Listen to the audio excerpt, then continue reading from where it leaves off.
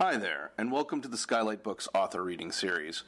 If you'd like to learn more about us and our many upcoming author events, please visit skylightbooks.com, where you can browse our inventory, buy books, and join our Friends with Benefits Club.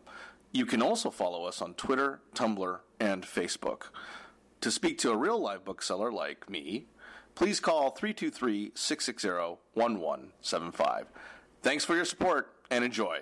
Nick Zinner plays guitar in the three-time Grammy-nominated band Yeah Yeah Yeahs and hardcore group Head Wound City. His photos have been published in 4 previous books, as well as in the New York Times, Vice, and Rolling Stone. He has exhibited in solo shows in Tokyo, Berlin, New York, London, Los Angeles, and Mexico City. Zachary Lopez lives in New York City, where he has tended bar for the last 20 years. He's a regular contributor to Noisy, and his music and culture writing have also appeared in Vice, Hazlitt, Pitchfork, Bandcamp Daily, Talkhouse Inc., and Penthouse. Stacey Wakefield's artist books published for many years under the imprint Evil Twin have been collected by institutions including the Museum of Modern Art in New York and London's Tate Modern.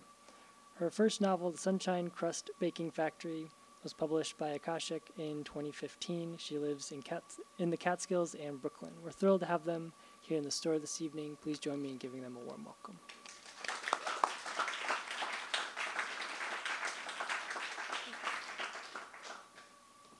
Hi, everybody. I just want to introduce you to our book before Zach is going to do a talk. This is our book. It's called 131 Different Things. And in it, there is a novella by Zach, which is called 7 Bars, 1 Nightclub, 1 Loft, and a Diner, which are all the places that it takes place. And rather than reading from the book, what Zach is going to do is he's going to talk us through the Lower East Side of Manhattan and the different bars and nightclubs and lofts to give a sense of the environment. So in the book, then, we also have all these, so inspired by what happens in the novella is that these 2 characters who are bartenders travel around to different bars, and they're basically kind of categorizing all the different people and bars that they see, and the way that they kind of parse that information inspired the system of taxonomy that we came up with for the book, where we took the photos and put them into these numbered segments. So we have like 11 moments on the way to somewhere else, and 8 women in their apartments, and these things all relate to things that are happening in the book, but also taken in new places, and they add up all together, all the different bars and nightclubs and women in their apartments, to 131 different things, which is a lot of things. And we're not going to get through all of them today. You'll have to take the book home to meet them all. Yeah. Thank you, Stacey.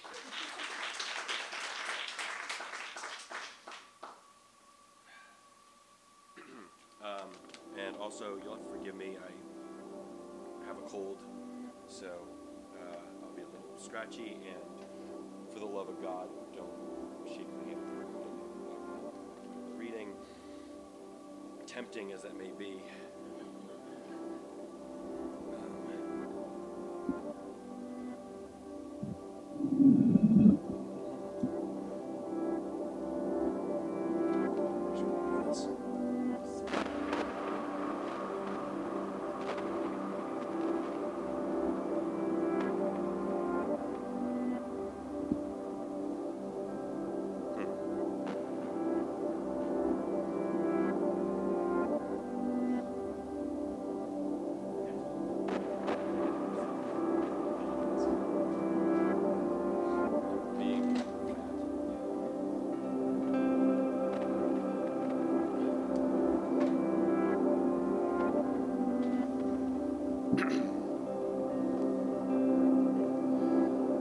"131 Different Things" is a story that absolutely did not need telling, about people who make, minute by minute, deliriously poor choices. In the tradition, while making no claims of being their equals, of tales of the heart, like Pride and Prejudice, When Harry Met Sally, and the Jean Grey Cyclops Wolverine 50-year-plus love triangle. 131 Different Things is a romance, if one cut with baby laxative. I hope that this brief talk will provide a useful guide to the characters, based on real people I stopped talking to years ago, and places that are now banks and empty storefronts. Sam and Francis, not their real names, lived in a strange time, but not so strange as to be interesting unto itself. 2006 New York City was, in music critics speak, a transitional time. A vague and uncertain time when the Strokes backlash was realized as unsustainable, and people were just starting to feel out calling firefighters assholes aloud again. Being bartenders by trade and having cashed in their larger dreams by roughly the year 2000, the label signing frenzy that consumed gentrified Brooklyn in the early aughts barely touched our heroes. For the purposes of this discussion, let's assume that everyone here has a passing knowledge of New York geography that one can assume of anyone who has seen more than 3 episodes of Law & Order. Back when it was pure procedural, and before they tried to Scully and Mulder the sex crime whites with interminable backstory. Our tour of 2006 New York is incomplete by both time constraints and Sam and Francis's aversion to traveling above 14th Street. It should also be noted that by 2006, most of the real action was in Brooklyn. But this is a story about holdouts. The home base of our heroes, where Sam first hears that his one true love, Vicky, is drinking again, and therefore is again capable of loving him, Sam's Ithaca, if you will, is Pym's Cup,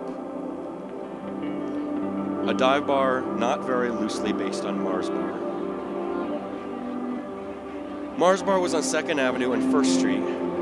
It was simultaneously over and underrated, only dwarfed in sentimental revisionism by CBGBs.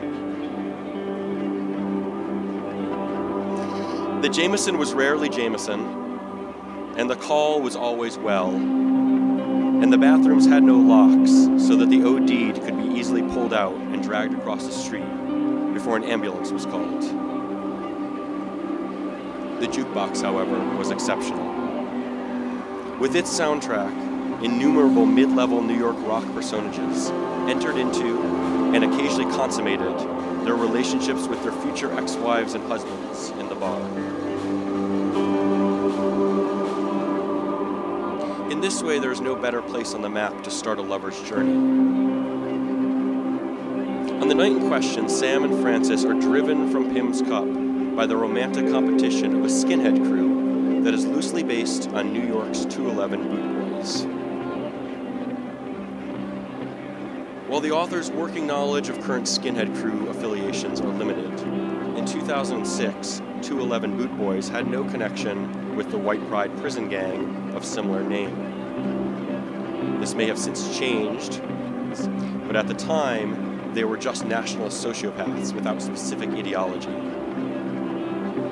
A couple of them were even solid hangs if one didn't mind the constant threat of physical violence, and one could pretend to know more than one song by Slade. But I digress. After a quick exit from Pym's, our heroes make their way to Down the Street, a bar somewhat based on the late lamented bar Lit. Lit was a cave with a gallery in the back, with exactly as many bathrooms as it needed to service a crowd prone to long group meetings therein. How one felt about Lit is entirely dependent on how one felt about Interpol after Carlos D left. From down the street, Sam and Francis continue their search for Vicky to the C building. C Building is based on the Blue Building, an expensive and glamorously ugly high-rise apartment complex that, while not built till 2007, symbolizes just about every corny thing that has happened to New York City in the last 30 years. Our narrator has only been inside it once, but there truly were, amongst all the bottles of cucumber-infused vodka, multiple copies of Infinite Jest in the apartment he visited. We almost changed that detail, thinking the joke too obvious. After failing to find Vicky on Essex Street, it's just a short jaunt to where the Ironweed stands. A dash of Manitoba's, Handsome Dick Manitoba's pool table and rock poster emporium on Avenue A, mixed with the roughneck clientele of Double Down, topped off with nostalgia for Motor City, a bar so good that the collective Hepcat unconsciousness forgot that it was an actual Detroit theme bar. Mainly, Ironweed is inspired by 9C, a bar that few cared about, but where the author first heard Paul Bear of Sheer Terror DJing goth, soul, and sketchy boy anthems. Confusingly standing at the exact address of 9th and Avenue C, the Duchess says is next on our itinerary. It is a tribute to La Nouveau Justine, an S&M cafe that was actually on 1st Avenue and long closed by 2006, but was alive enough in Sam and Francis's memory. It was, after all, a sadomasochism-themed bar staffed by actual dominatrixes, to be willed back into existence so they could visit it and hope to find Sam's amour.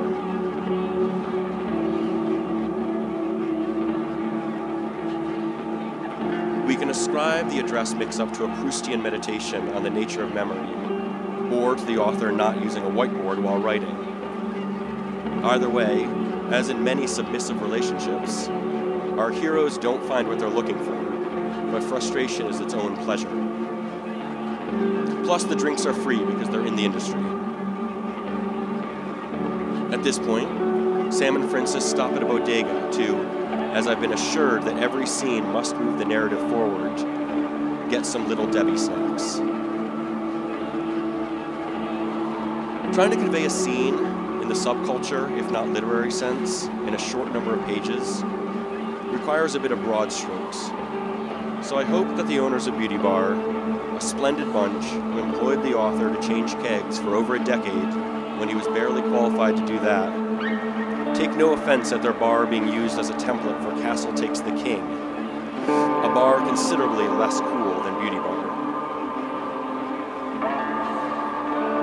Castle, where Sam encounters a past his prime emo rock star who literally makes Sam vomit, is also based on Angels and Kings, the short-lived nightclub owned by Fall Out Boy's Pete Wentz. That is best remembered, if at all, for its absence of celebrities and its bartender's inability to make a decent kamikaze shot. The days of rocker bars in Manhattan is long past, but for a time, a Betty Page tattoo was a currency of sorts, and that time should not be carelessly forgotten.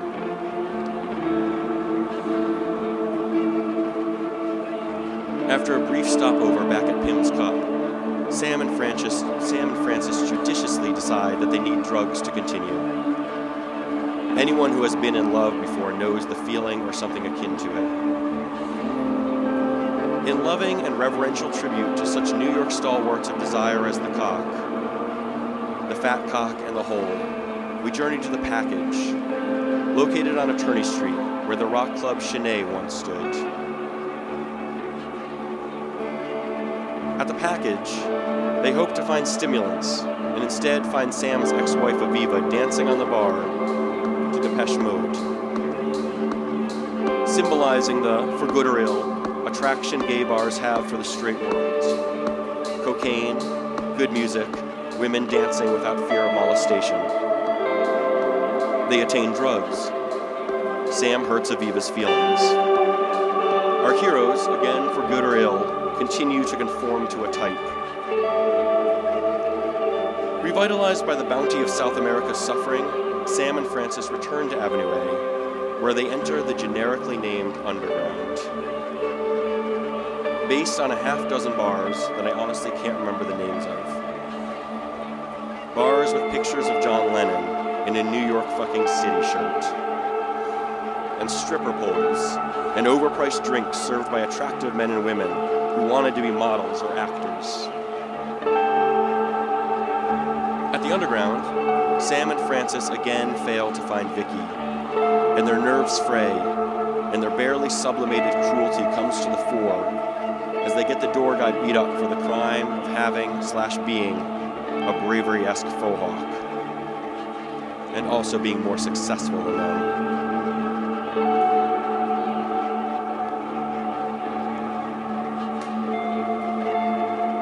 Back to Pym's Cup for drinks and a brief makeout session for Francis. Tears are shed, but not by anyone who rates a name. In our tale's only concession to there being a west side to the island of Manhattan, our duo, on a tip, go to the inaccurately named East Egg.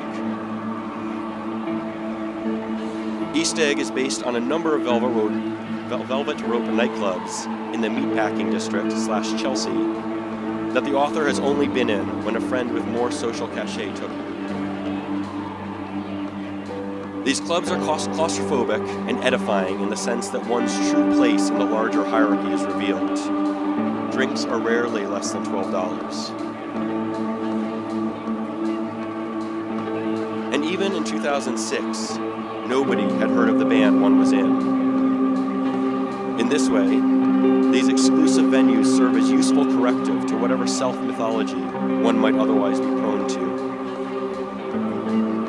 At East Egg, we finally meet Vicky. Aviva is also there. Without giving too much away, there are too many people in a single occupancy bathroom, trying to do too many things. The damage that can be done to a human heart in a New York City bathroom is epic. Sam, alone, returns to Pym's Cup. There is a fistfight involving skinheads and firemen. And Sam comes to in every sense. Our boy is ready to be a man of sorts, within reason, after another drink or two. We end our tale on Avenue A at Odessa, the diner named after Odessa and placed where Odessa is. Some names are so innocent, changing them would be a crime in itself. It's hopefully not egregiously unsubtle to point out that the diner is the only location in the story with enough lighting to read a menu. Like the New York love stories that precede 131 Different Things, Desperately Seeking Susan, After Hours, King Kong, certain geographical details are left undisclosed. When our lovers leave together for home, their destination isn't on any map. Thank you.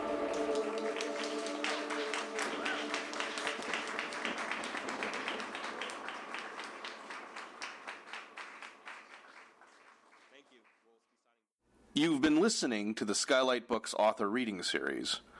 Don't forget, you can listen to this and all of our other great podcasts at skylightbooks.com. Thanks again for stopping by, and we hope to see you soon.